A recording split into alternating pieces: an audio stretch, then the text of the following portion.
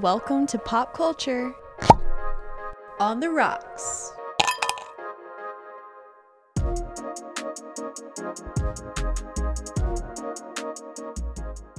That's Hello. what I'm here for.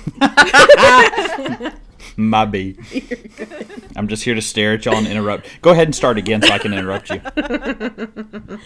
Okay. Hello, everybody, and welcome back to another fun episode of Pop Culture on the Rocks. We have a special episode today, as we have another special guest. It's been a while since we've had a guest, so, it's beyond due. And the person that we have on today is one of our greatest friends, Ben. He is a mega Survivor fan and was my bridesman in my wedding. I've actually known him longer than I've known Callan, so we are all very close friends. He is also, fun fact, husband of Elizabeth, who was on our Halloween episode way back when. So we're just, keeping it all in the friend group and just having fun. Ben, great friend, loves all of the CBS reality shows. He is a fantastic shoe salesman and just overall cool person. So, welcome, Ben. Well, thank you. Wow, what an intro. I don't know. It's a good thing I'm not giving the intro myself, or it would have been like 2 seconds long. It would be like, hi, I'm Ben and I like Survivor. That's acceptable, too. Yeah, that's usually what you feel like is the most important thing anyway, so that's okay. Yeah, I just wasn't sure if this was like group therapy or something because it was a problem that I was doing it too much, if we needed to get out like a banner, Not at all. We cut straight to the chase. Okay, well, good. Well, our special guest here is Ben. And as always, I'm Anna, and we are here with the fabulous Callan. Hi, wish I could be there with y'all to record, but virtual will have to do. Yep, you're here in spirit. Thank you. Well, speaking of spirits, are you sipping on any spirits?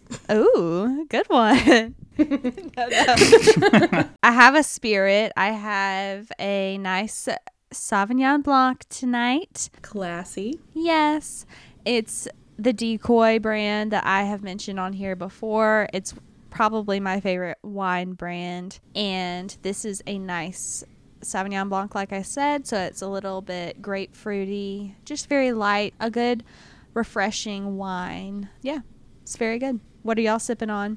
Wonderful. Well, one of the pillars of our friendship, Ben, how about you share what that is? Well, like Anna's saying, one of the things that we even refer to each other is dude.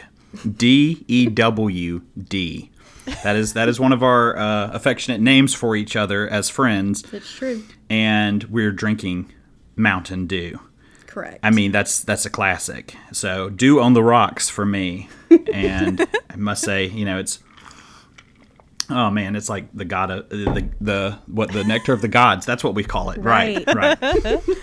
You almost called it a god itself. Like. No, it's just so good. I mean, it's straight from heaven, It is fantastic. I don't even know where that really started. Yeah. But it's been a thing for forever. Basically, all of our photos that we have together, we have Mountain Dew in hand. That's right. We have some actually from the mountains. We have Mountain Dews in front of the mountain views, which I thought was pretty clever. Literally, at Anna's own wedding, we have a picture of us posing with Mountain Dews in wedding attire. It's true. Mm-hmm. He is my bride's dude. That's right. Spelled the same way. Official title right there. I think it's copyrighted now. I don't know. It is. Okay, good. It will be after this episode, yes. Right? If anybody was going to be sponsored by Mountain Dew, it would need to be the two of you. Wow, what a compliment. That's right. Yes. I agree. I mean, every single time I'm watching a season of Survivor, look, I'm already segueing into it. I told you it's a problem. But every single time I'm watching a season of Survivor and they're doing one of those challenges where they're holding up their arms with a big bucket of water or something like that, and they're like, would you step down for this? I'm like, come on, guys, don't give it up. If they pulled out a Mountain Dew, I'd be like, see ya. Mountain Dew and Pringles. Immunity, right? Why, Right. So, yeah, Mountain Dew and Pringles, that is funny because in season 2, the Australian Outback, that was a sponsor. And I'm really, really sad that Mountain Dew is no longer a sponsor of Survivor because they would give it to him in rewards, and I just love it. And I enjoy watching it, and Doritos also. So it was really funny. There'd be like Mountain Dew and Doritos or Mountain Dew and Pringles. And I know which episodes those are when I'm rewatching them. And it's terrible because last year I was rewatching the Australian Outback with a friend of mine, Cody, who y'all both know. And on that episode, I intentionally brought out some Doritos and Mountain Dew right before the reward challenge where they're going to earn Mountain Dew and Doritos. He laughed so hard. It was ridiculous. That's when you can have like a tangible experience to go along with your viewing. That's right. It's like, let's watch these people suffer and let's reap the rewards of enjoying this reward with them. Yeah, like the losers don't get the reward, but we do. Exactly. Right. Well, I've laughed about that before too, because we love to watch the show and like feast. It's like we always have like dinner or just lots of food, and we're just watching these people who are starving and they're crying about not having any food, and here we are, we're like, this is great. We're just stuffing our face. It's so like good. Eating a 12-count nugget and like 12, all of that's the an chip understatement. options. That's right. Yeah, we have lots of chip options. It's like, just go to the fridge, grab another drink, and so, yeah. Right. I'll get to laugh at that when, not if, but when I get the chance to play Survivor, I'll have to laugh at that a little bit, thinking of myself watching all those people suffer for so long while eating. It's like maybe it's coming back to bite me. Well, speaking of that, Ben has auditioned multiple times for Survivor.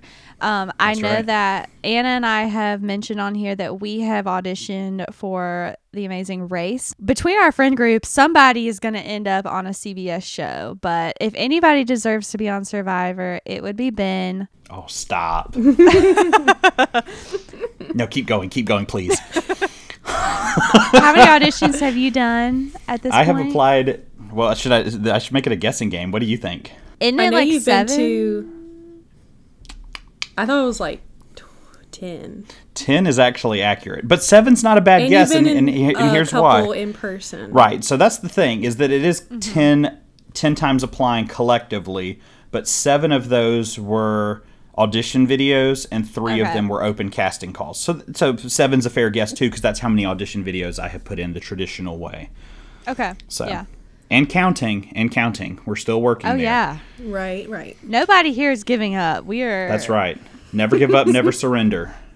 That's right. No, but if anybody wants to write in on behalf of any of us to CBS, please feel free. That's right. Do it right now. Do it. DEW. I've got to get my plugs in. Mountain Dew sending me a check after this. Well, along with talking about what we've been drinking and our audition numbers, we also like to talk about what we've been consuming recently as far as media. That could be books, movies, TV shows, music. We've even talked about a board game, so it's really up in the air. I really like that because you said what we've been consuming lately, and my mind went to like food because we were just talking about what we've been consuming. I'm like, oh shoot, I don't remember what I had for breakfast. So. Thankfully not. Do we want to say we're watching Australian Survivor, or did you have something separate? Oh no, you I wanted mean to say? anything and everything. I mean, yeah, Australian Survivor has definitely been the hot take there. We have Anna and I have been watching the international version of Survivor. It is fantastic. It is wonderful. I can't get enough of it. For the longest time, as a super fan of Survivor, I was like, as soon as Jeff is done with Survivor, Survivor will probably end. And Australian Survivor is the first thing where I really feel like, wow, it can survive without him, because the host on Australian Survivor is fantastic. Yeah. And the production value, oh my gosh, It is I'm blown away. wonderful. And I just find myself wanting more and more and more. And I'm watching the show with Anna and with my mom, and I'm glad that I'm watching it with them. First off, it's super fun to share it, and I'm going to be sharing it with other people very shortly as well. But if I wasn't watching it with them, I'd probably be watching it like every single minute of every single day until I finish it. It's just, I just want more and more and more and more and more. I mean, here we are. We watched yesterday, we watched tonight, and we're talking about watching tomorrow too. And most of those times we're watching for like 3 or 4 hours at a time. So Yep. Highly recommend. Cannot talk about it enough. And I've actually done an episode on the first season of Australian Survivor that Ben and I watched, and did a whole episode of the podcast on that. So it is fantastic. One of the it's super fun to watch already, but their casting is just on point, I think. I definitely agree. And the editing is much more balanced. That's something that as a super fan can be a little bit frustrating on the Right. US version occasionally, is that you'll have a few people who are getting edited very well, who you're expecting are going to make it towards the end of the game or at least be a fan favorite or something like that. But on Australian Survivor, oftentimes the person who is making it to the end or even winning the season may not be the person who you expected. And as a viewer, I have been blindsided several times, and that has been a ton of fun. Yeah, most definitely. Yeah, it's fun when you can't predict it, because I feel like what you're saying on American Survivor, a lot of the times you can start, like, especially if you've watched a lot of seasons and you pick up on their patterns, it's kind of like, okay, I can see where this is going. Yeah, it's almost a bad thing. It's like being a super fan can be a bad thing when watching it, because I find it distracting. And it's like I'll see something in somebody's edit, and I probably shouldn't even say this on here because now other people will be watching for it. But it's like if you see something on the edit that portrays anybody like in a negative light, whether it's kind of them being lazy or even something as goofy as them like snoring while sleeping, they're probably not the winner of that season. And that sounds so weird, but it's like they just don't want to portray their winner as a snoozer, as somebody who is lazy. They want to show that whether they're a hero or a villain or maybe just scrappy, they want to show that they earned it, and they don't want them to be portrayed as somebody who is not hardworking. It's okay if they're not likable. They can be a villain and they can be despicable, but they want them to be shown as somebody who is hustling to get that win. Yeah. And so now it's that's distracting very because true. I'll see that and I'll be like, okay, somebody else is off the list. Okay. Yeah. Yeah. That's very true.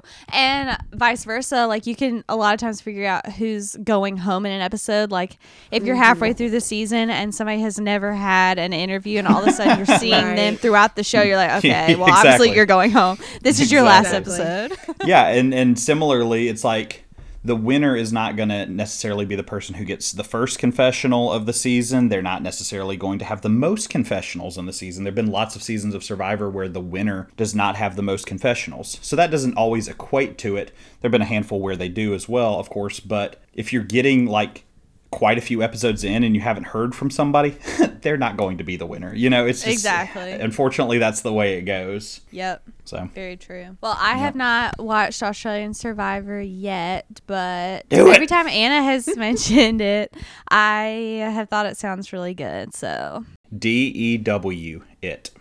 Do it. that's the theme of this episode. That's right. Do it. Yeah. Just do it. That's the episode title Like right there. CBS casting, just do it. That's us. That's right. That's right. Like I said, I haven't been watching Australian Survivor, but I have been watching a previous season of Survivor that took me a very long time to watch, as Ben knows all too well. So I was probably the last person to see Winners at War that like watches the show regularly. I just never started it live, and so I ended up just waiting to be able to watch it with Ben, because if you're friends with Ben, then you know that he would prefer you to watch a season of Survivor with him, and it'll be more fun to watch it with somebody you can talk about it with anyway. So it's Yeah, worth the wait. I think I harassed her for about a year. I was just like, "Have you watched it yet? Has it been spoiled yet? Have you watched it yet? Has it been spoiled yet? Have you watched it yet?" It's like it was just a broken record with those two phrases, and I couldn't believe that she didn't get spoiled on it, especially since she like follows some of these people on Twitter and everything. I'm like, Yeah. they're gonna be like, "Congratulations, you won the game." I'm like, "Stop!" I was know. like, "Don't," you know. So that was a little scary to me, but somehow she did not get spoiled on it, and that was awesome. And even though she says she was slow to watch it, she was also fast and slow to watch it, because Yeah. we binge watched it and watched it in like what kind of 2 days. Really, I mean, it was kind of shorter than that. It was like, I mean, we watched a lot of hours in a very short period of time. So We did. I made up for my lost time. Yeah, I have That's no right. idea how I made it that long without a spoiler. And right.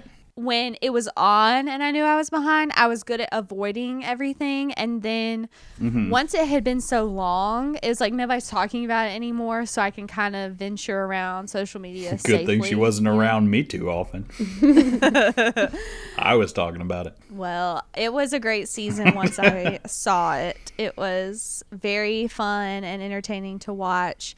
And of course, it took me longer too, because if I was going to watch it with Ben, we had to be in person, and that was challenging in 2020. Everybody can understand that. So I'm glad that we finally did it. And Ben and I in our friend group are known for being the ones that are fine with staying up all hours of the night.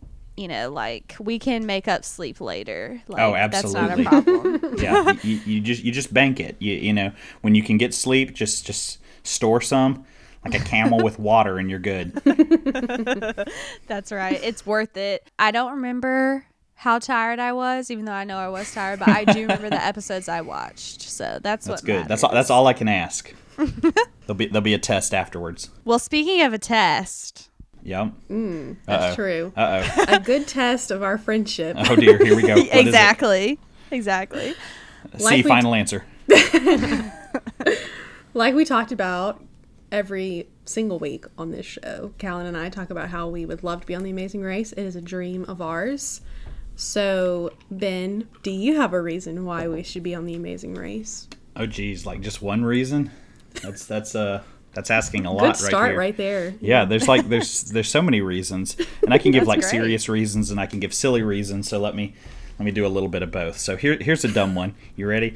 So I want y'all to get on The Amazing Race so badly, and y'all need to, because once y'all get on Amazing Race, that gives me a plug for Survivor. It's like, hey, look. It's like I get to put them in my audition video, and it's like, remember them? They won Amazing Race. You see what I did there? That's they true. won. That's good. Yeah. That's right. And so no, okay, so that's goofy, but another reason is I do think y'all would be great television. I think that our state is severely underrepresented. Now, it has been represented just barely more on Amazing Race than it has been on Survivor Season 7. What? I think that y'all would be a very fun pair on Amazing Race, and one of the things that I think would just be such good television, I can only imagine that y'all get to a detour, and because y'all are both so nice and can be indecisive, I think it would be so funny to see an elapsed time on like how long they're making a decision for who does the detour. And I can imagine that, and I just think it would be so funny. So I know We've talked about that. That's kind of goofy and terrible at the same time, but I do think that would be kind of fun. We've really talked about both of those things in the past, because I think that we have said like the opposite way. Like, if you're on Survivor, that's going to help us get on The Amazing Race. So really, we're all here to support each other and help one another get Absolutely. our dreams to come true. So Exactly. but yeah, we've joked, I think that we said that in our first audition tape, that like our weakness would be our indecisiveness, and that we'd be looking at each other like, well, what do you want to do? So Yeah. that will have to be something we have to overcome, but I feel confident that we can, and that you're right, it will be good television. Yeah, and it's definitely more of a tease also, because I'm pretty sure that in the moment, y'all know the show so well. Y'all know what happens if you just wait around forever, and y'all are going to be hustling wherever you can. And that's would be part of what makes it fun too. Well, thank you. I feel good about those And I'm sure that y'all have answers. said this before, but y'all are also, well traveled. Y'all have done traveling a good bit together, and I think that would bode well for you. And I think that, traveling around the world, that's not really anything that is a stranger to either one of y'all. And I think that y'all would thrive well under pressure, because neither one of y'all freaks out very much at very much. Well, thank you. Thank you. Yeah. I appreciate all of that. Like I might be like season 5 Colin if I was on Amazing Race, and I'd just be like, my ox is broken. Wow, I made that go really loud all of a sudden. Sorry, guys. It's for dramatic effect. Yeah. Well, thank you for your kind words. We will definitely put that in our audition. Well, good. Maybe our next audition tape should just be like reading off all these A reasons. snippet. Yeah. Yeah, Exactly. We got to get creative, stand out. Most definitely. But since Anna and I have auditioned for The Amazing Race, and Ben has auditioned for Survivor, we have tried to tell Elizabeth that she needs to audition for Big Brother. That would be hilarious. I would. Absolutely. I think she would be hilarious on Big Brother. Yeah. She would definitely be hilarious on Big Brother. She would. She might thrive. Yeah. Yeah, it'd be like one of those contestants who knows so little about the game that it would do her very well, because someone who's like a real schemer would be like, wow, she knows nothing about the game, and they would try and connect with her, form this secret alliance or something along those lines, and then all of a sudden she's making it towards the end of the game, and then she's just way more likable than the conniving person, and hey, there you are at the end of the game. And she's a teacher, so the summer, that's perfect for her. Oh, absolutely. Right. Yeah, and she like the rest of us in certain ways, she has a very random skill set up her arsenal, and I could see her doing true. well in some of those strange challenges and whatnot.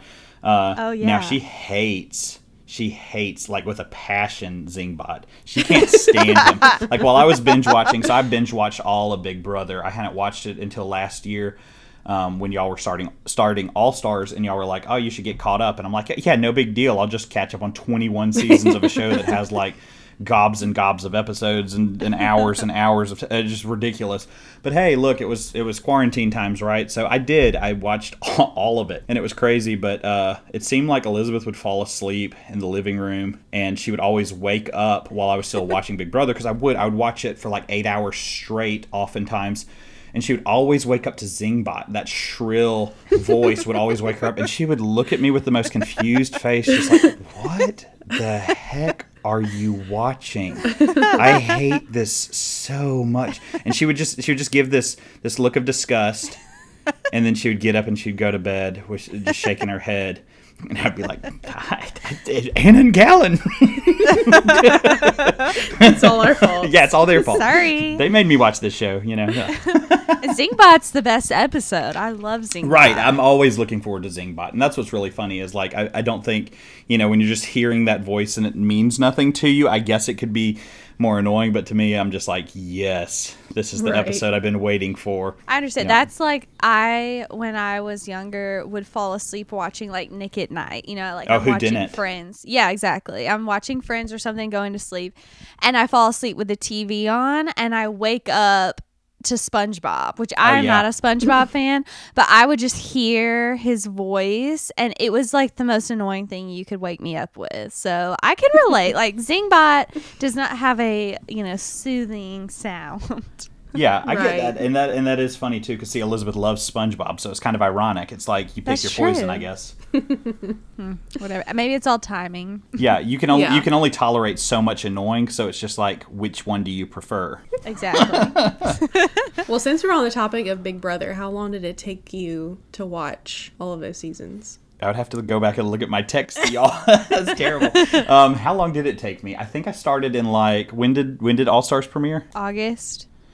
So I want to say I started right around that same time. I think I started in August, and why do I feel like I finished in January? I think Yeah, I it was finished in really not that January. long, surprisingly. So yeah. Now so we need to what's look that? at the amount of Yeah. episodes. Yeah. Oh no, I didn't skip episodes. Like even on the early seasons where they'd have like food challenges and like kind of fluff episodes. No, I mean like I watched all of it. I mean I did start with season 2. As recommended by Callan. Yeah, and I thought it was a lot of fun, and it was just one of those things where after I finished, I felt like I had so much time, and I'm like, now what do I do with my life? It's a full-time job. It is. Like we were saying earlier with the edit of the show, I do think that that's kind of cool with Big Brother also, because they can't really give somebody a good or bad edit because they don't know who's going to win. It's Yeah. like, That's fun, and unless like you just get behind yourself, you can't get a spoiler or predict anything like you're saying, because it's going to change That's true. week to week. That's you know? true. There have definitely been some cases with Survivor, and I'm sure that even now it's like season 41. I bet if you dig around in the dark corners of the internet, don't do this, but if you dig around, I'm sure you can find results for what happens on the season, and it's frustrating. You know, it's frustrating that that's out there, but when you have, you know, how many people working on the crew, like hundreds. It's like it's just hard to keep things, and then you've got family members, and it's like who's going to say what. But yeah, that is kind of cool that with Big Brother, you know, they are cut off from communication, and then things could change inside the house, and nobody else is able to communicate that to them while they're there, and that makes it fun. Well, do you have a couple favorite Big Brother people? Oh gosh, yeah. See, I mean, I feel like a lot of my favorite players are some of the fan favorite players. I do think that hands down my favorite player is Dr. Will Kirby. I just think he is fascinating. I love the way he plays the game. I can't get enough of him on my television. I just want him. I want him on Survivor. I want him on Amazing Race. I want him on anything that I'm watching. He can. If he did the news, I would watch the news. You know, and if you know me, I don't watch the news. I think that he was super fun on his first go round on season 2. So that was fun for me to watch his original season. What was funny was it took me about half the season to realize that I was like, oh yeah, I've heard of the Evil Doctor. And it was like the further along we got, I realized that this was him. And I've heard of this guy, but I didn't know if he was I didn't know that he was the winner. Oops, spoiler. But I didn't know that, even though this was a season that aired in 2001. So even though I knew his name, I didn't see him as the winner. I mean, when watching the show, you're not expecting that, and it gets closer and closer. And by the time it gets to like the final 5 or 4 or something like that, I'm like, please let him win. Please let him win. That would be so funny. And then, of course, he wins, and it was so funny. And I thought he was... I love how terrible he is. I love it when he says things that are ridiculous. When he comes back in All-Stars and he basically tells them to all vote him out because he hates them. And it's like, I hate every single one of you. I'm going to try my hardest to lose at all of the competitions for whether we're on slop or not. He's like, if you're on my team, I'm going to throw it and we're going to lose. I just think it's hilarious. And then it's like, how he survives that vote, and he really, I don't know, I'll probably get some flack for saying it, but I really think he should have won All-Stars. And I think it's crazy that he could have been a 2-time winner, and I really think he should have been. And what's funny is that, again, I guess it's okay for me to spoil stuff that happened, years and years and years ago. But, I mean, if there wasn't that weird situation where Erica basically talks Janelle out of taking her into the top 3 instead of Will, it made perfect sense for her to take Erica out, and then either Will or Janelle is sitting in the top 2, and we have a totally different outcome of that season. Because I do think that the two of them played the best game, but as much as I liked Janelle playing that season, the only reason she was anywhere that close towards the finish line anyway was just because of Chilltown purposely trying to throw competitions and let her win, and it was just this secret alliance. I thought they're fantastic. So I love Dr. Will. I love Tyler. I'm a big fan of his. Danielle, also, who played in All-Stars, big fan of hers as well. I wish that she had come back a 3rd time. Yeah, we'll go with those for maybe rounding up. Well, and look, I can't name my favorites without mentioning Dan also. I mean, Dan, I just think is fantastic also. To me, Dan and Will are very, very similar. And I know that they play different despite playing similarly. And I think one of the reasons why I love Will is because he makes it seem so effortless, more so than anyone else. He genuinely doesn't seem like he cares or is trying. But Dan is fantastic television, and I loved him his first season. And when he came back again, I liked him way more. Thought he was great. Good selections, definitely.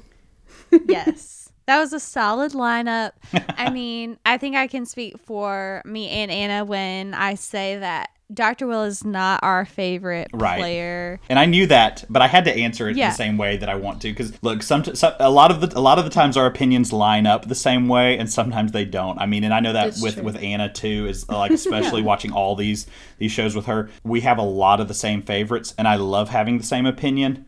And sometimes we don't have the same favorites, and I'm okay with that too. I mean, that's part of what makes it fun. Yeah. I mean, these people are real people. They're not just characters, and I don't know. I like it when we don't always have the exact same opinion also. I agree, because that makes the discussion more lively, and somebody might point out something that you didn't think about or notice about someone that you like. Right. So, yeah, I mean, Dr. Will's not our favorite, but he's an icon. I don't think you can argue with the fact that he's a legend.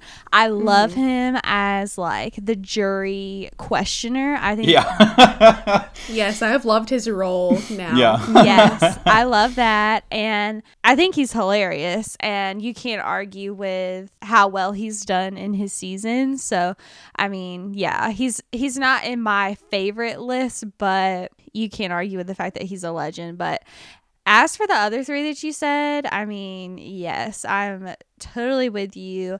Dan is probably my favorite player of all time, of all the Big Brother seasons. I think Danielle is one of my favorite women that's ever been on the show. I would love for her to come back. I love Tyler. He's probably my favorite of, like, the newer seasons for sure. I've really enjoyed him. So, yeah. I'm with you. You know that, and of course Danielle wants to play Survivor, so her stock rose with that, you know. Right. Of course. She would be awesome at Survivor. Oh, yeah, most definitely. Yeah. And she was another one where I enjoyed her a lot on her first season. and I also really enjoyed her a lot on her return. And that's kind of a big thing, is like when I can like you on more than one season, that's a lot of fun. That is the test of someone for sure on all of these shows. Like, Yeah. you can definitely like somebody a lot on their first season, and then when you see more of them, you're like, eh. But I feel like the people that we really love on all of these shows, like, they've come back for multiple seasons, and we still are big fans of theirs. Right. Yeah. Because, I mean, at the end of the day, whether they win or lose or they go out early or, it doesn't matter. But the core of who they are, you're still seeing that. And it's fun to also see people play from different positions. And that's one of the things that makes it interesting, too, because a lot of the times on, like, Survivor or Big Brother, you start to root for the underdog just because it's almost like, oh, look at them. It's endearing, and they're scrappy, and they're hanging in there or whatever. But it's fun to watch these seasons of Survivor sometimes and see players who have played it from multiple areas before, like dominating, and then also, like scraping by. That's a lot of fun. Yeah. Yeah. It's fun to see how they act in different situations. Right. And to see, like, because sometimes they can get themselves into situations, and other times it's like it's totally out of their control also. With both of those shows, there's twists and turns along the way that sometimes, somebody can be playing a perfect, quote unquote, perfect game, and something kind of thwarts it. I mean, how many seasons of Survivor or Big Brother or Amazing Race, for that matter, would be changed if those seasons had, like, Redemption Island or Edge of Extinction, or if they had a battle back competition where a certain player came back into Big Brother when they didn't, or the non-elimination leg on Amazing Race happened to work out for a team that, would have come back. I mean, we have seen that on shows for sure. Yeah, most definitely. Well, I know we've talked about Big Brother a little bit, but, I mean, if you think of Ben, you've got to have Survivor somewhere in that same sentence. So I'd love to kind of pick your brain to talk about some things you love about Survivor. Maybe my first question would be, I know that I've had several personal friends who just started watching Survivor because they put 2 seasons on Netflix. Right. Which I feel like it's kind of brought some people who have never watched the show before. So do you have maybe a good start list that you would recommend for people who hopefully don't go to Netflix to watch just those 2 seasons, but maybe go to Paramount Plus or something and have access to all of them? Do you have It's so hard. I'm constantly in this dilemma because it's like there's lots of my friends who I'm still trying to start on Survivor, and I get them involved in right, and it's one of those things where it's like it builds upon itself so much. So it's like I feel like the right answer is to just start from the beginning, more or less. Now, I have found a lot of success with some of my long-term friends watching Survivor to start them on the Australian Outback, which is season 2, instead of Borneo, which is season 1. I think the characters are a little bit more fun that season. There's definitely more heroes and villains to root for and against, whereas season 1 is just so strange. I mean, it really is. It's the first season of anything's got to be a little off kilter from the rest of it, right? They were still trying to figure it out, but season 1 is a hot mess, and I love it. And going back and watching it is crazy. It is also crazy to think about the fact that it premiered over 21 years ago. That's insane. That is because it was May 31st, 2000 when it premiered. And I guess one of the reasons why I recommend Australia as one of the ones to start on is actually that was the first season that I watched.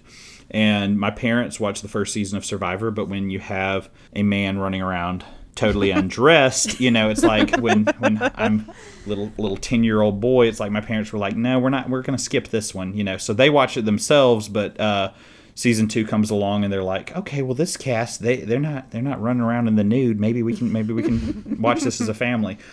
And so Australian Outback holds a special place in my heart because it was the first season that I watched while it was on television. That's an easy place for me to recommend. I also feel like if you're jumping further along, I mean, obviously they put Heroes versus Villains and Cagayan on Netflix. And I think that probably the reason they did those 2 seasons is because they're 2 of the most highly received seasons of the show. They're regarded very, very well amongst fans and even casual viewers. I do think Kaguyan is a great first season to watch in a sense because it's an all-new cast. It is modern gameplay of Survivor. And when I say modern gameplay, I mean it does have hidden immunity idols and, you know, you didn't have some of those goofy rules that you had in the early seasons, like where if it's a tie vote at Tribal Council, the previous votes count against you, or we're going to a questionnaire to see who is, like goofy rules that they eliminated, thankfully, very early on.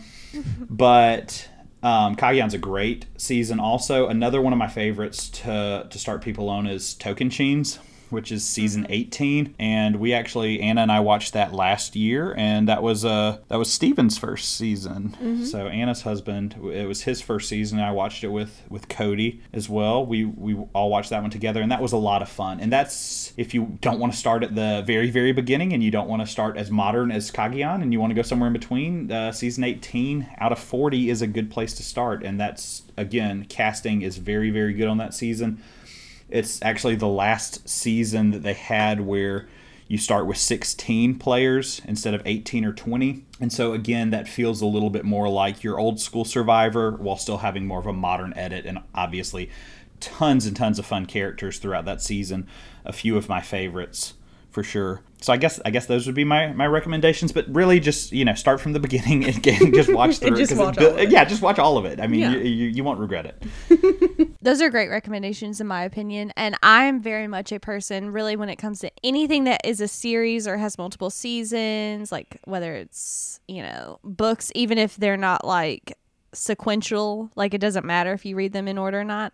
I love following the order because I feel like I can see the progression. But a lot of people would watch season 1 of any of these shows and be like, I'm not watching this, like, Right, for whatever, right. like And it's I boring get or that. it's And not that- the same. And honestly, like I said a moment ago with Big Brother, I loved season 2. I'm telling y'all that my favorite player is from that first season that I watched, and yet season 2 definitely drags at parts. I mean, it does. It feels very dated. It is a show that is, you know, again, it's that season 2 is 20 years old. 20 years does a lot as far as reality shows are concerned, and I know that it's different because it's a reality competition. I like to specify that those are very different because I'm not a big fan of reality TV.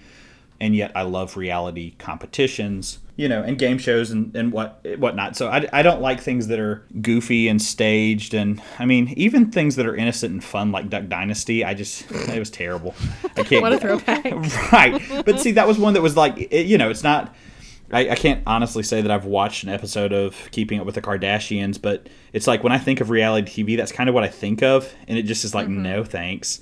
It's like, please don't compare me to that. And even shows like The Bachelor. Sorry, maybe I'm throwing shade there. I know that you like it. My mom likes it. My sisters like it. I have a lot of people in my life who like that show, but that show just seems like so terrible to me. And I get it that it's like more competition based also, but it just seems so...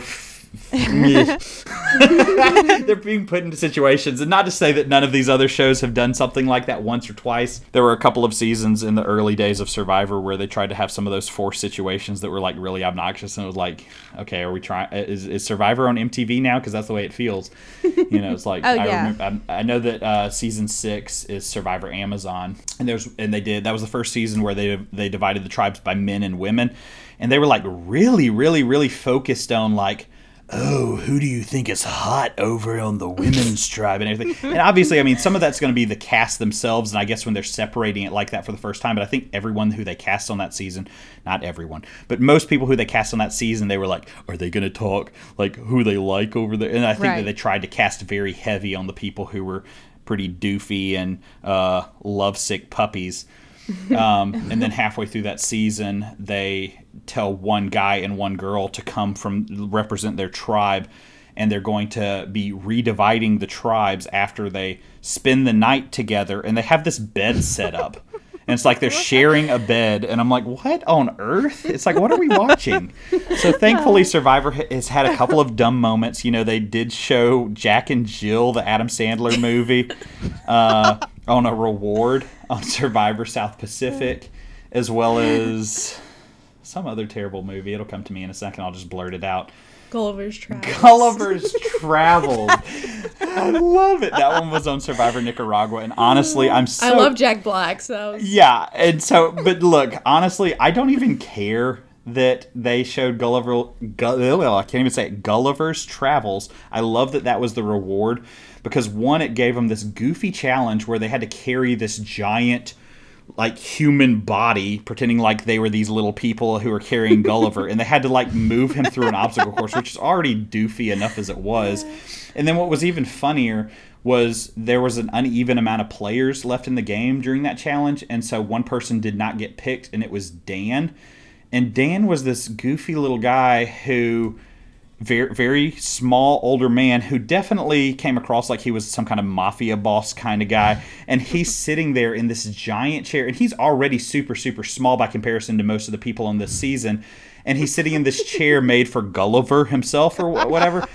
And there's this giant chair, and he's sitting on there, and his legs are just kicking back and forth. It is the funniest thing. It's a classic. So I love it. It is one of my favorite images on all of Survivor. So thank you, Gulliver. So probably around the same time, Survivor and Big Brother had seasons that felt like you were watching MTV, like you said. And literally my two least favorite seasons of Big Brother are those seasons where I watched the theme, because Big Brother usually has a theme to its season, and I was like, I am literally watching like an MTV reality show. They're trying too hard to fit into that. It's like one season they had like exes, and you found out that you were going to be in the house all season with your ex, and then another one it was like you were paired up based on who they said was your soulmate, which more of a blind date all of it was ridiculous. Season. Yeah, it was ridiculous, and it didn't work out well, but I was like, they're trying too hard to fit into that. But it's funny because if you watch the older seasons, you can see like what was trendy at those times, you know. That's true. Like what was popular. And what especially bothered me with Big Brother's two seasons where they did that, which thankfully Survivor didn't go down that same path with some of their goofy decisions. But I really didn't like that with the first one where they brought in some of the exes. They only did it with some of the cast. And so they're not on an even playing field, because whether you're against your ex or whether it's like, oh, we automatically have a connection because we used to date, it's unfair to the other people. It's like they should all be on the same playing field. And that was one of the reasons why season 6, where they all had a secret partner, worked so much better, because everybody had a secret partner. And it was interesting to see, wait, does everybody? I think that they look like they're close. And that made it really fun. And I also like the editing of the beginning of that season, because I remember they told us that everybody had a partner. And I remember the reveal on some of them. I was like, wait, that's their partner? I would have never seen that coming. And that was part of what was fun, because some of them made sense and some of them didn't. But yeah, Battle of the Exes I didn't like for that reason. And then also on the one where they paired people up with the soulmates or whatever, I hated the two things about it. One, they actually had a couple who was a real life couple, and they paired them with different people. I'm like, that's so tacky. I'm like, why would you do that? It's like, oh, your soulmate's not the person you're currently in a relationship with.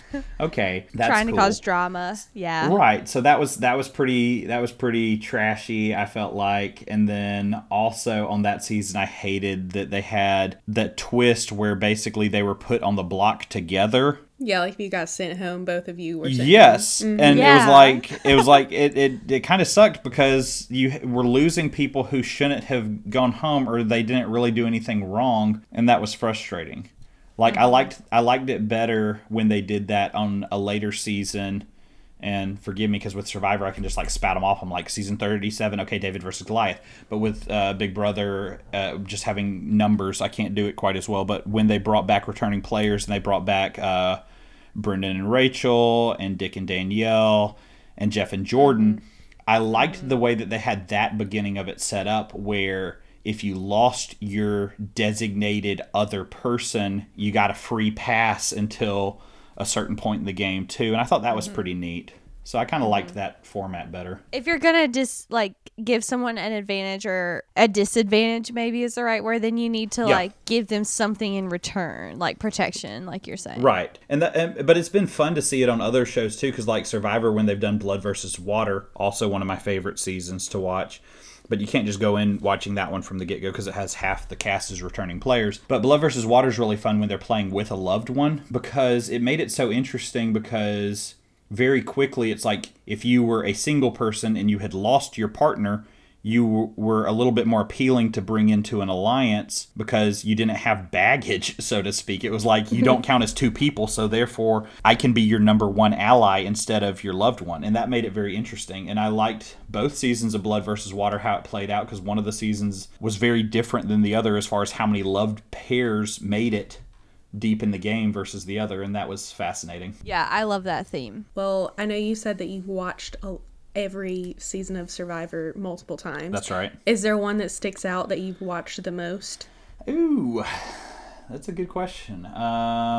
Which one have I watched the most? I don't know, because I feel like it has to be either season 10, which is Palau, or season 13, which is Cook Islands.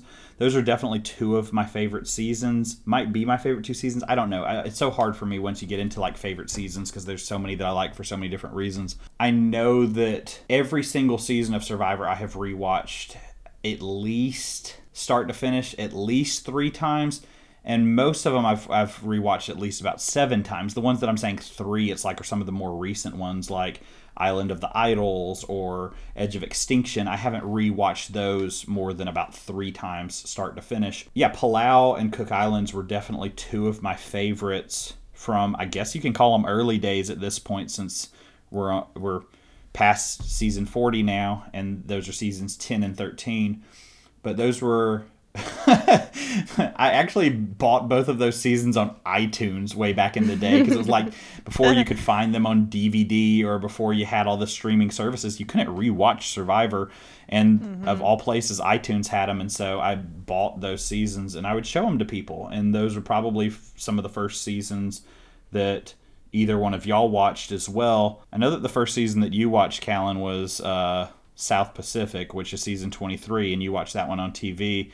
And I don't even remember. I was thinking about this the other day, yeah, because like, I knew which that we were season? going to talk about Survivor, because it's been. Yeah. I know that I watched.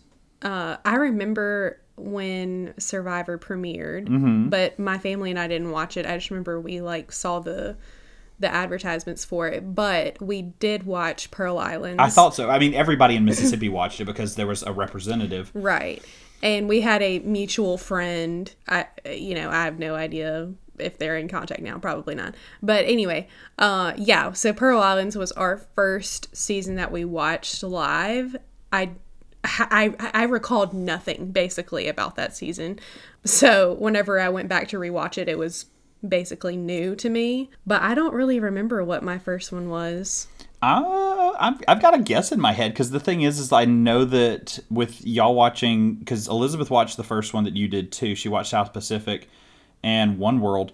And I'm thinking that is it possible that Philippines was your first season? I think it was, because that's what I was thinking as well. And I think I went back and watched the ones that Callan and Elizabeth had watched. Yeah, I think you rewatched. Because they were on Prime or something. Yeah. So but yeah, I think Philippines, which is ironic, because I mean, Philippines is one of my favorite seasons, and Denise is one of my favorite players, so along with Malcolm and other people. But Philippines is one of my favorite seasons too. Oh yeah, it's definitely a favorite season too. Yeah, Philippines, it's hard to deny that that's one of the best seasons, but again, that's not one that I would necessarily start people on. Sure. Just because it has 3 returning players. But hey, it was a good first season for you to watch, and one of the reasons why I like Philippines, and one of the reasons why I try not to steer people towards Palau and Philippines and Cook Islands as a first season, or maybe not second or third either, is because there's very unique storylines that happen in those seasons that if you watch those before you watch a bunch of other seasons, it doesn't hit you exactly the same way. Like, there's some underdog stories, or lack thereof underdog stories from some of those seasons that are quite fascinating to watch unfold. And if you see it happen and you've never seen another season of Survivor, it's not going to hit you with the same magnitude, like, wow, it was really impressive what they just did. Yeah. Yeah, that's true. I just think if there's a season, and I know there are people out there that will go watch Heroes versus Villains because it's on Netflix and they're not going to know anybody and whatever, but It really is on all of these shows, because all 3 of the CBS ones that we've mentioned have seasons where there are returning players. It is so much more enjoyable if you have their backstory and a previous like relationship or connection with them, whether you loved them or hated them on an earlier season.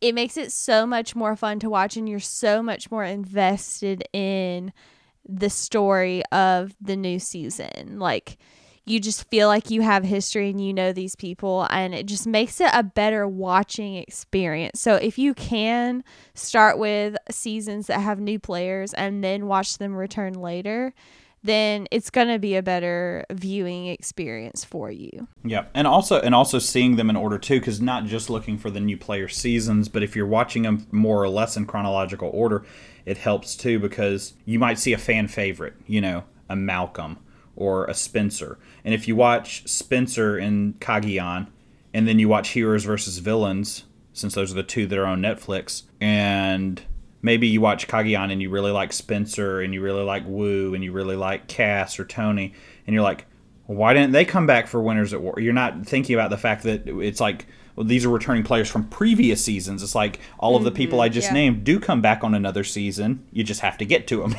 True. Yeah. Because it's funny. A good friend of mine, Sam, he watches a bunch of seasons of Survivor, and I love that he's gotten into Survivor as much as he has. Honestly, the reason he got into Survivor, I mean, he watched it way back when, but it was me having the Survivor, the backyard parties that I put on, and him coming and loving competing, that made him want to go back and watch Survivor. And he got into it, and I loved it because he like hit the ground running. I shared my account information with him, and he has I think watched almost every single season. But he is so funny to me because he's even watched like international seasons. He's seen some that I haven't seen yet. He's watched like the New Zealand Survivor, and I'm like, slow down, I want to watch.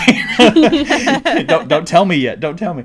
And so it is really funny because he has hit the ground running, but it's also mind-boggling to me because he won't watch them like chronologically necessarily either. And he'll just like pick a random season. He's like, I don't recognize the people in this one, or I don't think I've seen this one. Let's watch it. And he'll just watch a season. It's just so funny to me because not too long ago he was talking to me, and he was talking about how he thought that Dawn should have come back and played again. And I'm like, she did, dude. and he apparently had not seen he had not seen Karamoan. He had not seen season 26, and he thought that Dawn deserved a second chance. And I'm like, yeah, she gets it, dude. Little do you know. Little do you know. Well, that's funny because I was going to ask you about that. What all does Survivor the Backyard entail? Well, Survivor the Backyard, it's very heavily inspired by the show. Obviously, I steal lots of challenges directly from the show as best I can. Obviously, with my limited spacing, budgeting, whatever. Can't do some of those swimming challenges quite like I would like, and some of those endurance competitions that might last hours and hours and hours because people would get bored at a party that you're not actually giving them $1 million to compete in. But it's a lot of fun. Usually, in years past, I've always done 4 starting tribes, and I've divided them all sorts of different ways, which has been fun for personally, it's fun for me to just watch and see what happens. So there've been times where it's like, I let the youngest person at the party, or like the 4 youngest, be tribe captains, and like obviously not do it in front of the entire group and have a schoolyard pick. Nobody wants to be picked last. That's not fun at a party, right? But I brought them aside and then let them schoolyard pick from everybody not in front of them. I've divided up teams just like with their people, more or less. So it's like their friend groups, their family, whoever has close relationships. That's how I teamed people up. And then I had a team of like the leftovers almost. It was so funny. I loved it. It was team, and I named the teams different things different times also. It's like sometimes it's something as goofy as like mythical creatures. We've done that where it was like Team Yeti, Team Fairy, Team Bigfoot, or whatever, and kind of Nintendo characters. So Team Kirby was the random misfits, and Kirby killed it. I was so proud of those guys. Great team. Y'all were what, representing Team Yoshi? Mm-hmm. Yeah. I think so. And then we had Team Bowser and Team Sonic. And Sonic, much like the character, started off super, super strong and fast, but flamed out. So, It's funny how much time I spend thinking about different things. I'll sometimes watch, like even watching the international version of the show, I'm like, could I do a challenge like that? Could I do something like that? I'm like, always my mind's thinking of like, could I do something similar while still keeping it fast paced enough? Because I've had challenges that I've had to tweak over the years. You know, I love the water weight bearing challenge where you have like one representative holding up these heavy buckets of water while all these other people are running and filling up the buckets. And it's like, can they hold it up long enough? And I've had to make that challenge a little bit harder to where they've got to keep the bucket up to a certain height. It was one of those things where I used to just play by the honest rule, like, okay, just keep your arms above your waist with those buckets or whatever. And once those buckets get so full, they start lowering and lowering. It's like, nope, you got to get your arm. It's like you don't want to just nitpick because they've been fighting so hard for it. So what I've done in recent years is I literally have like an expo marker duct taped to the bottom of the bucket that they're holding. And they're holding it over a table that has, you know, big sheets of paper on it. And when that marker touches the table, it's like, that's it. And so they know I've got to keep it above that line. And so those are the things that I've had to tweak over the years. But I love Survivor the Backyard. I have just as much fun hosting it and dropping lots of money out of pocket for new stuff and for prizes and for whatnot too. As I love it. I have so much fun doing it and seeing people compete. Just like a Survivor fan, I really don't care. It doesn't matter. I mean, it doesn't matter that, you know, my siblings and my wife and my best friends and my coworkers and people who I don't know super well occasionally are playing. I don't care who wins. I really don't. I want explain, yeah, what that looks like. Right, exactly. I guess I should. Yeah, here I am not telling you how it works very well because again, at a party you can't just vote somebody out. You know, and so yeah, that's not very fun. It's not fun. And as much as I love to have the deceit and the lying and the backstabbing and seeing how that works, and maybe someday I will, you know, figure out a way to put together a party like that. But the formula that I have works really well. I told you it has 4 starting teams. And so what happens is I'm basically having challenges, and along the way, the teams that are winning the challenges are scoring points. So I have this I'm doing tallies basically for points. And sometimes there will be challenges where only the winning team gets points. Sometimes it'll be one team versus one team and then the other team versus the other. And I'll switch up, you know, each team, like which ones. It's not the same 2 playing all the time. So oftentimes half the teams are getting points and half aren't. And sometimes I'll play all 4 doing the same competition at the same time. First place gets, let's just say 3 points. Second place gets 2 points. And third place gets 1 point. Fourth place gets none. But once you get to the end of it, the 3 losing teams are going to turn around and vote for who they think played the best on the winning team.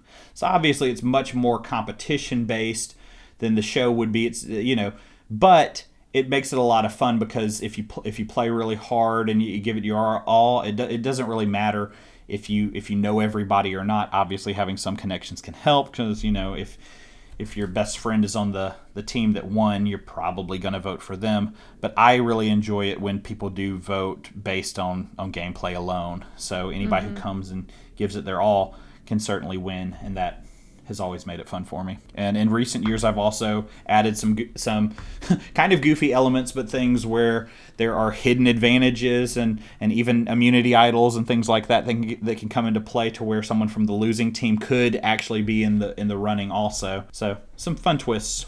Yeah, it's a lot of fun. It is, and it's fun to participate in challenges inspired from the show because you kind of get a taste of if you were on there, or like you're deciding who on your tribe should do this challenge, and so there's strategy. And I think everybody always has a really good time and gets into it. Like, it's funny that a lot of the times the people that have never seen Survivor are the ones that are the most into the competition. Right. So, and I think it's something funny. It's something fun too because after you're out of, like, I don't know, high school, it's like you don't do things like that very often, like do those backyard kind of games and the competitions like that and team sports, and you just don't do them as much as a young adult. And it's been fun because, I mean, we've been doing the Survivor parties in the backyard since 2007, I think. I mean, maybe even 2006. It's been a long time, and we've had a lot of them, and it's a lot of fun. My game has evolved as well as the show evolving. There you go. Got to stay relevant. Right. Well, how excited are you for the new season of Survivor? Oh gosh, I've just been. And there's no name. Yeah, so they're doing something weird. I say something weird. I don't know how I feel about it yet. I haven't decided. Survivor has decided, at least for the time being, not sure if it will change, which would be weirder probably if they change back, but they're not going to have almost like their subtitles. Which to me, that's going to be, because like we talked about with Big Brother and The Amazing Race, Right. it's like, it's more difficult for me to remember numbers than it is The name of the season. The name. I mean, if like Yeah. you did earlier where you were like, yeah, season 37, no idea what that is. Right. But when you say David versus Goliath, I'm like, oh yeah, I remember, Yeah. all Yeah. that. Right. And so that's the part that makes me a little disappointed. Where it doesn't make me disappointed is it also means that it will be a little bit less gimmicky, because a lot of seasons themes I love, second chance, heroes versus villains, winners at war, fans versus favorites, blood versus water. Those are all themes that I can get behind. But there are good seasons of Survivor that have really dumb twists as far as the names are concerned. I mean, again, one of the best seasons is Cagayan, and thankfully it's called Cagayan, but it does have a subtitle underneath it where it's called Brains versus Brawn versus Beauty. And it's that's so dumb. It's like, I mean, Brains versus Brawn would be okay, but throwing in Beauty, that just sounds so dumb. And because the season did so well, they actually did another season that was another Brains versus Brawn versus Beauty, which is so goofy because they were totally banking it off of the success of the first one. But that was, Which the twist was not what made it great. No, it was not. Yeah. It was, and that's the same thing. Like I Brains, Brawn, Beauty is bad. I think that. What are the worst? The worst to me have to be Heroes versus Heroes versus Healers versus Hustlers. I can't stand that name. Ugh, that's terrible. H. And you have your namesake Yeah, I do. from that season I do. as well. Yeah. And so that's another reason with Survivor. Well, I should I be spoiling all these seasons? It like kills me inside a little bit to know that I'm spoiling like outcomes of Survivor. But I just said there's a dude that plays the Survivor named Ben. That's all I said. Okay. Well, maybe I'm already alluding too much to it, but I will say this: on the Australian version of the show, there is a contestant whose name is Benji Wilson. And I'm like, come on, God. dudes. I'm like, put me on the show. It's like Australia knows where it's at. And so, Wow. little bummed. Yep. Wow. Well, you can throw that in your next audition video. Right. I already thought about that. So, my mind's always thinking of ways that I can throw some things as far as getting on the show. Yeah, I got to get creative. Yeah. Heroes versus Healers versus Hustlers. It's such a mouthful. It is. It's got to be my least favorite. And right behind it is white collar versus blue collar versus no collar. Yeah. Like, that's so dumb. It also has the worst tribe name in the history of Survivor. Thank you, Mike Holloway. America. Why Yes, did you name it's a tribe America? That's terrible. That is awful. Yeah. Struggles. But yeah, so Survivor has decided not to have a title going forward, so it won't have the goofy themes that they have to have every so often. But at the same time, we're just going to have numbers, and I think that in theory they were thinking it's going to be like the Super Bowl or something. But I don't know. I still like the locations. I really wish that I get why they've set up camp in Fiji and why they keep going back to Fiji again and again and again. And honestly, look, Australian Survivor, they don't really have subtitles or anything with theirs. They've done some seasons where they call it champions versus contenders, and they've done an all-star season. But aside from that, it's just like Australian Survivor 2017, Australian Survivor 2018, Australian Survivor 2019. So it's like, and theirs are fantastic. So, it may not be a bad thing, and they've reused the same locations a few times there as well. But yeah, the Survivor has set up camp in Fiji, and they just love filming there.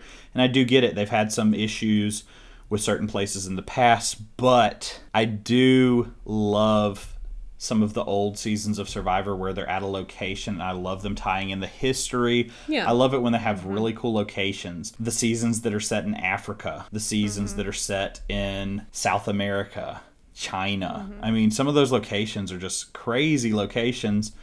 Australia, I love it. And they really played into the theme of those seasons, sometimes just with the location. So when we have, Survivor Winners at War last year, it was really cool looking down at the bottom of the screen and being like, oh yeah, they won Survivor Africa. Oh, they won Survivor Philippines. Oh yeah, they won Survivor Heroes versus Healers versus Hustlers. Okay. Yeah, I'm with you. Like, I don't necessarily mind a theme. I can get too cheesy or too much, but I definitely would prefer like the locations. Like, I think that's really fun, and it just changes up the environment. Like, when I think Philippines, there's something about that environment that I loved. Like, I just thought it was beautiful. It just gave it a different vibe. Like, it really makes every season feel different when they're on a different type of island, or maybe have different types of weather, stuff. So I miss the traveling around to different places, and it just gives you an opportunity to see like a different location too. But I think just Phil Kogan was like, he has to have the most countries visited by a host, and he's just like, Jeff, you stay in your lane. Just stay in Fiji. Yeah, Julie, you just stay. Survivor was really giving it a run for its money, I'm sure, with Amazing Race. I mean, he's been to, I don't even know, it's like 100, I don't know how many countries he's been to, like 120 or something crazy. Crazy, yeah. Yeah, he's a little bit ahead of everyone, I think. Yeah. Meanwhile, Julie is just like on set in LA. Right. She's in an enjoying Studio City, just living her life. But, yeah, I'm not sure, because like it's one of those mixed bag of nuts for me, because I would love to get on. And nuts. What's that? Yeah, bag of candies and nuts. Exactly. If ifs and buts were candies and nuts, we'd all have a Merry Christmas. Yep, classic Colby Donaldson right there. Anyway, yeah, and Keith Neal, they both said that line. Well, which one's is great. better than the other. I love them both. Stick to the plan. I mean, look, if I could be like either one of them, hey, golden. Yeah, so I don't know. It's like if I get on when I get on a future season of Survivor, it's going to feel weird, like, being the winner of season 43. Like Survivor 43, that's the one I won. It's like, I don't know. I guess at the same time, I'm glad that it's not something as goofy as HHH, like Triple I keep on referencing. Right. But even something like Ghost Island, at least it has a cool sound to it. Or Edge of Extinction, it kind of sounds cool, Yeah. But at least you can prepare yourself when you know, hey, I'm going to Fiji. Right. So that's a plus. And it is funny also because when they keep on using the same locations, it's kind of funny too, because it's like they used to, like the merged tribe names, the contestants come up with the merged tribe names themselves. And it used to be like, oh, what is the Chinese word for this? And it was like they would come up with a certain word, and that would be their merged tribe name. And now they're just like the Fijian word, the Fijian word, the Fiji. It's like, okay, if you're always in Fiji, it's like... Yeah, eventually all Survivor fans will learn lots of Fijian words. Right, because we were laughing because we were watching Australian Survivor, and the merged tribe name on the season that we're watching is Kalo Kalo, which means star in Fijian.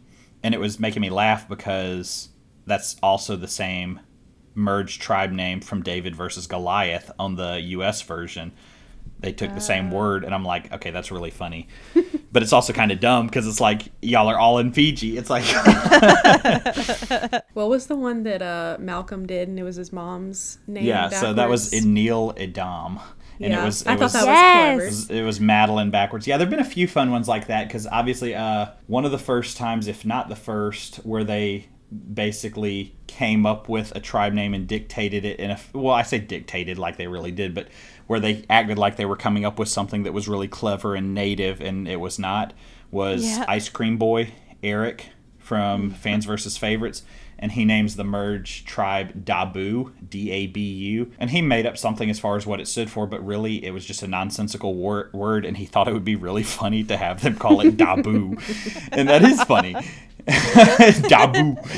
And then, of course, in Redemption Island, Boston Rob comes up with Merlonio for the merged tribe name, and he tells them, it has something to do with, I guess, where was that season filmed? In Nicaragua, I believe.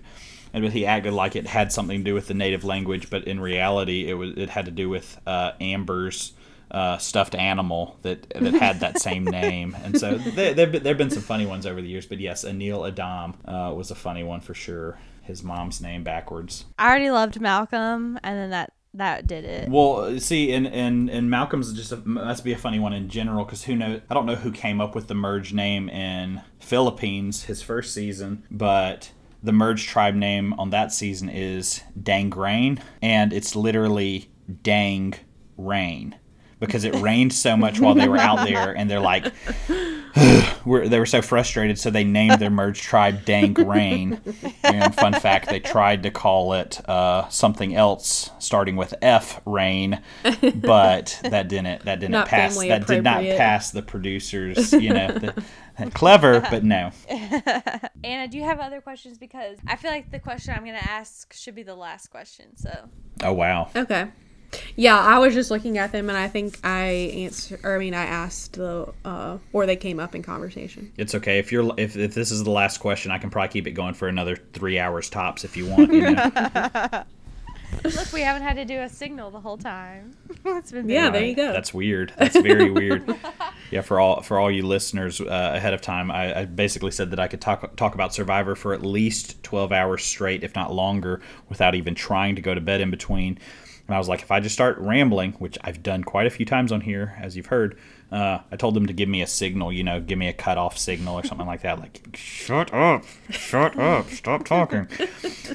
So they wouldn't have to hear it, but I could see it and know to shut up. But they haven't had to do that. Wait, they're giving it to me now. Oh, shoot. No, I'm just kidding. No, you've been great. And on that note, I think that at the very least, you could probably talk about every episode for an hour. So if you think easy. about that, that's 40 hours. That's a job right there. Yeah, well, you're saying every season. I could probably Every talk about season. every episode.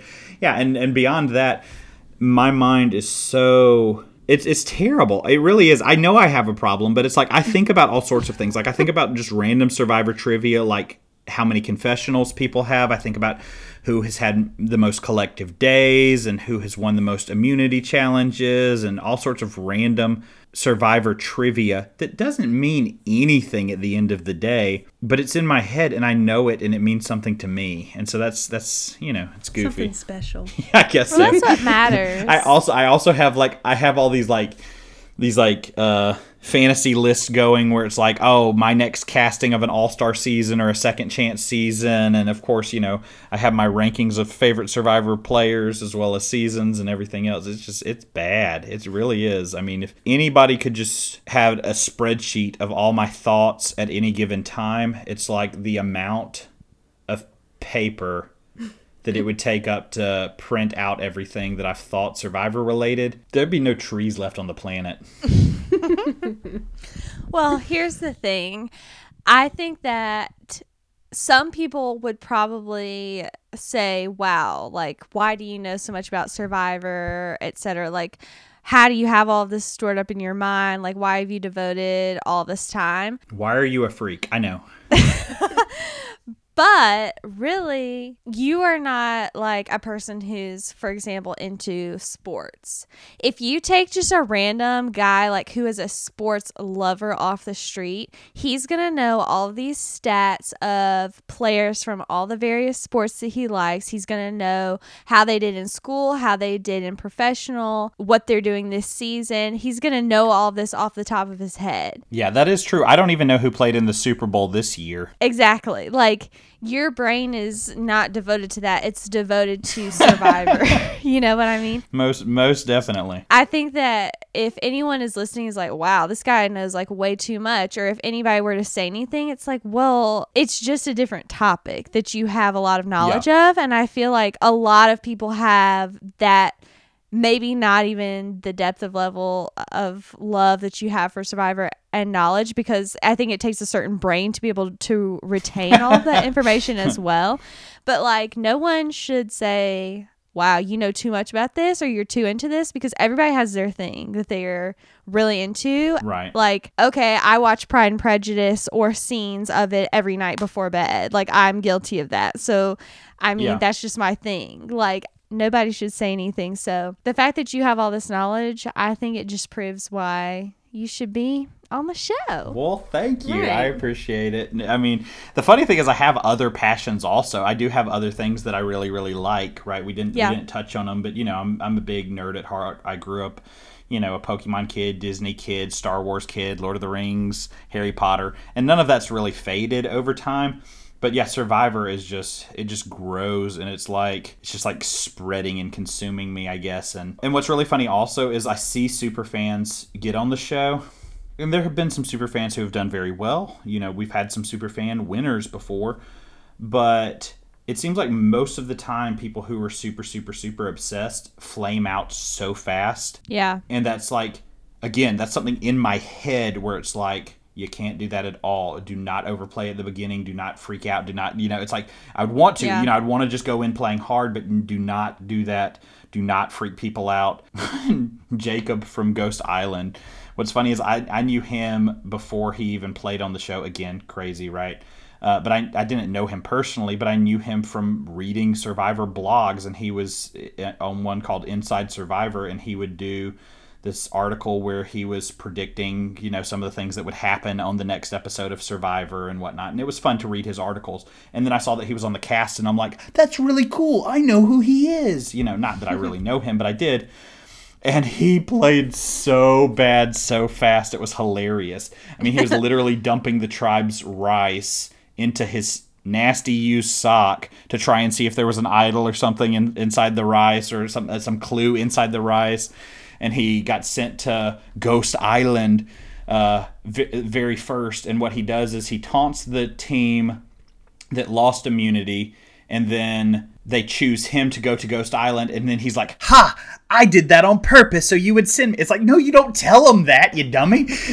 And then he comes back and he tells his tribe that he found a hidden immunity. It's like, no. And he didn't have anything. So it's like he ends up being like the second person booted out of the season. And it's like, it was cringy to watch. You're not representing us well. No. And I get it. It's like you want to play hard, but you can't do that. And so You can't overthink it. Yeah. Right. And I think that I could do it. I really do. I mean, the thing is I think that anybody who is convinced that they will 100% win Survivor is kind of dumb. It's like, if you've watched the show as much as a real person who could make a proclamation like that, you would realize that there are so many twists and turns and so many variables that it doesn't matter. I mean, Survivor and Big Brother get compared to chess a lot, and there's some truth to that.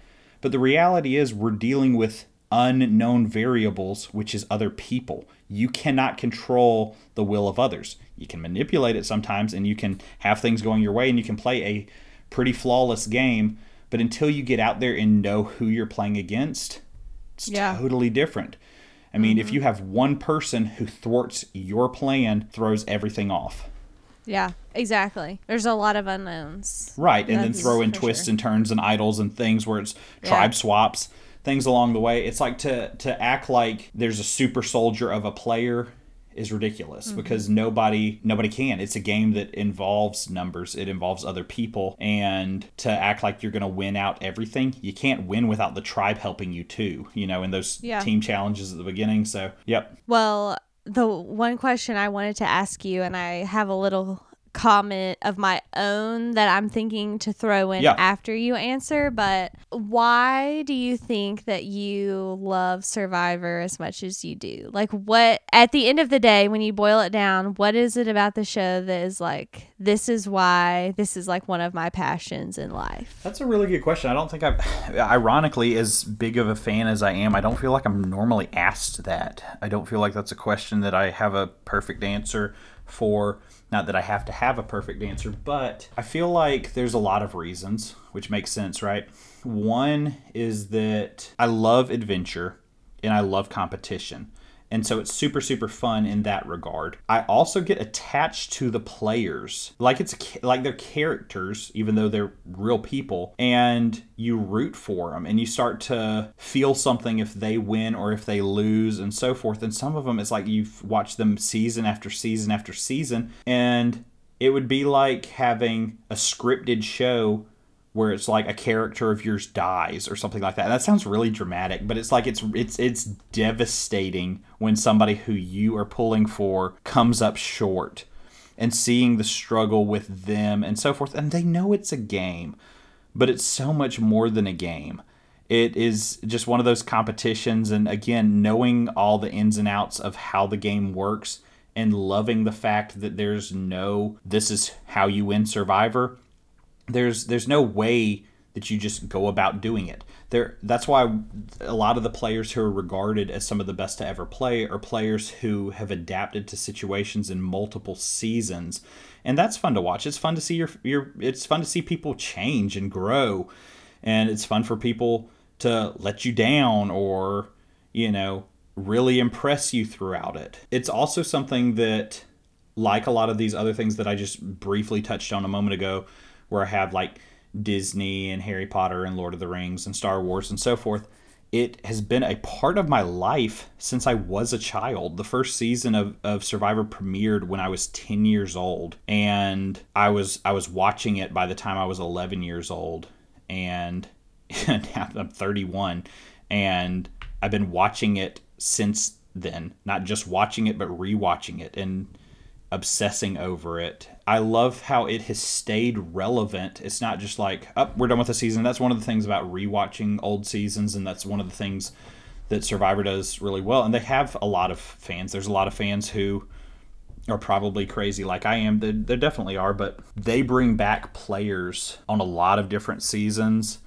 And so people whose stories we thought were finished a long time ago, they'll sometimes bring back, and that's super exciting. At the end of the day, it's seeing the social experiment of seeing people kind of stripped to the core of trust, betrayal, success, failure, and just the survival elements of it. I love it. So much about it appeals to me. I'm sure that starving out there would not be super fun, but I love the outdoors. I love the idea. It's almost like a fantasy of like, I loved Lost back when it was on TV back in the day, and like the idea of being on a deserted island kind of scenario, the Swiss Family Robinson, the Robinson Crusoe, any scenario like that has such appeal to me. It's sometimes we get so caught up in day-to-day life and technology. I do it. Look, I'm rewatching Survivor on a tablet that I'm casting onto the television, and we're recording using computers and phones and microphones and everything right now. But it's fun to go camping or go somewhere. One of my favorite places in the world is the mountains, where my grandfather has a mountain house, and you get like no cell service up there. And I love it. Just unplugging, that has such a beautiful thought in my head, and I would love to play. So seeing people doing that and living this adventure and then doing it time and time again, all of that is super appealing to me. And I also like seeing people push their limits. I like seeing people laugh. I like seeing people cry. I like seeing people fight. And when I say fight, I don't just mean like dramatic, like, cat fights where they're yelling at each other and calling each other nasty names, but fighting that grit where their determination is paying off. And I love that, unlike so many other shows, I love that in Survivor, like I've already touched on, there is no true method to doing it. What works for one person will not work for another.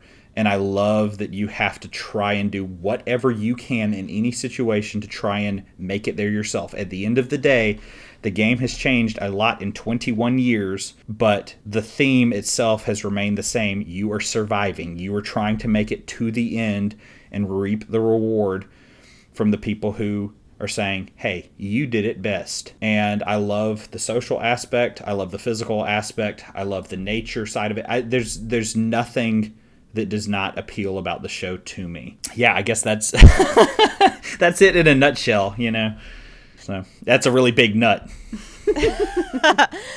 Well, that's a great answer. And what I would add to that, that I was thinking about as we've just been talking is, so as you mentioned earlier, my first season of Survivor was South Pacific. And the only reason I started watching Survivor was because you had talked about it. And right. We had already been friends for a while at this point. But you had talked about it, and I was like, okay, a new season's starting. I'll watch it with you, and we would talk about it like every week.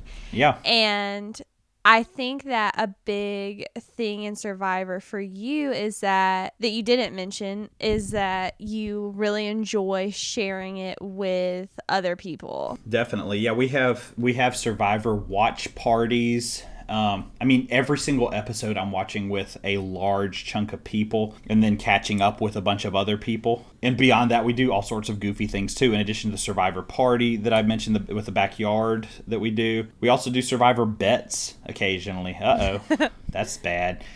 But yeah, we do. We'll throw in, small amounts, but like $5, and you'll bet on your top 2 or 3 people or whatever. We'll write down the name before the season starts, or after the first episode, sometimes if it's a new cast, and that's always a lot of fun. And the winner's taking home $50, and runner-up gets they double their investment, and third place usually gets their $5 back. So it's a lot of fun. Yeah. And then you have seasons like Winners at War, where we did it a little bit differently, and we said, hey, you can put $5 on as many people as you want, and we had a pot going of like nearly $300 because everybody was putting money on like 6 to 8 people. And lo and behold, out of all those bets, again, do that math, it was like close to $300 divided by 5 is how many entries we had. Nobody picked the winner. So everybody literally just got their money back because nobody picked the winner, which is crazy. Mm-hmm. But things like that it's fun, and it makes it more interactive, and it's fun to chat about. And I don't know, I think that obviously you said you have been watching it for most of your life, but even like early on in the years I knew you, I knew that you watched it. But since you have gotten all of us into it, I feel like your love for it has grown. Oh yeah, it has definitely just increased and increased and increased, and that's why I'm saying it's like it's spreading within me or whatever, because it is. It's just the more I can't get enough of it. I already had a few Survivor buffs, but like about 1.5 years, 2 years ago, I realized, why the heck haven't I started collecting these Survivor buffs? And so I went on a mission to get all these Survivor buffs, and geez, it's hard. Some of these they stopped selling them like after the season came out, basically, and now the only place you can find them really is about like eBay. And some of these people are crazy. And all of a sudden, people are dropping, I kid you not, like the Matt Singh buff from Survivor Philippines is on eBay right now, listed at $1,500 on the bid right now. My God. $1,500. Crazy. And the bid's not over yet. Well, I own every single Survivor buff. And I'm not selling them, but that's a lot of money. I have sold a couple of them where I had extras because, of course, I have my wearable collection and then my collection. And so some of them I'm like, I can't justify wearing a buff that's worth like $1,000 right now. I'm going to sell that. So yeah, that's crazy. But I still have duplicates of my favorite buffs that I actually wear. So some of my favorite tribes and whatnot. But yep, the obsession does not slow down. It doesn't, and I don't guess we've mentioned it on here, but actually when Ben and Elizabeth got married, we even made a video called Survivor Matrimony, where we got everyone in both sides of the wedding party to film like essentially a trailer for a season of Survivor called Survivor Matrimony, and we threw in a lot of inside jokes and a lot of reasons why like we were going to be the best member of the wedding party, and that was a lot of fun to put together. And we played it at the rehearsal dinner, and it just goes to show the love of Survivor is deep. Oh yeah, and that was one of, I mean, that's got to be like the best gift or close to it that I've ever had in my life. I loved that video so much, and it's so funny. And I love that now I have a copy on DVD as well as having access to it on a couple of places online as well. But yeah, some of these gifts that I have gotten over the year are fantastic. Anna gave me a custom-made Survivor tie, which was pretty grand. I have like the cardboard cutout life-size Jeff Probst, which they had on the CBS store website, and I have custom Survivor playing cards, a custom Survivor Guess Who game, all sorts of things, and all 40 seasons on DVD. Like I don't already have Paramount Plus, or before that it was CBS All Access, which had every single season without commercials, but I have to have the the tangible copy as well, you know. Oh yeah. And now every single buff from every single season from every single tribe. And a sweater, a new sweater. And a sweater, and a Christmas sweater. Oh yeah. Oh gosh, I'm wearing a Survivor shirt right now, and I have my best guess is I probably have about 13 or 14 Survivor shirts of various seasons and designs and whatnot, and socks and also sweatpants. Really, like, just it's ridiculous. It's ridiculous. I know it is too, but I can't help it. You do you. You know, live your life, love what you love, and Yeah, it's not hurting anybody. it's not. maybe the bank account. I don't know. Well, we love talking about Survivor with you, and as long as Survivor is on, we will be chatting about it. That is for sure. Most definitely. And it's exciting because this will be the first season that we'll be having the podcast while a Survivor season's going on. So. Oh, I'm sure I will have lots of thoughts.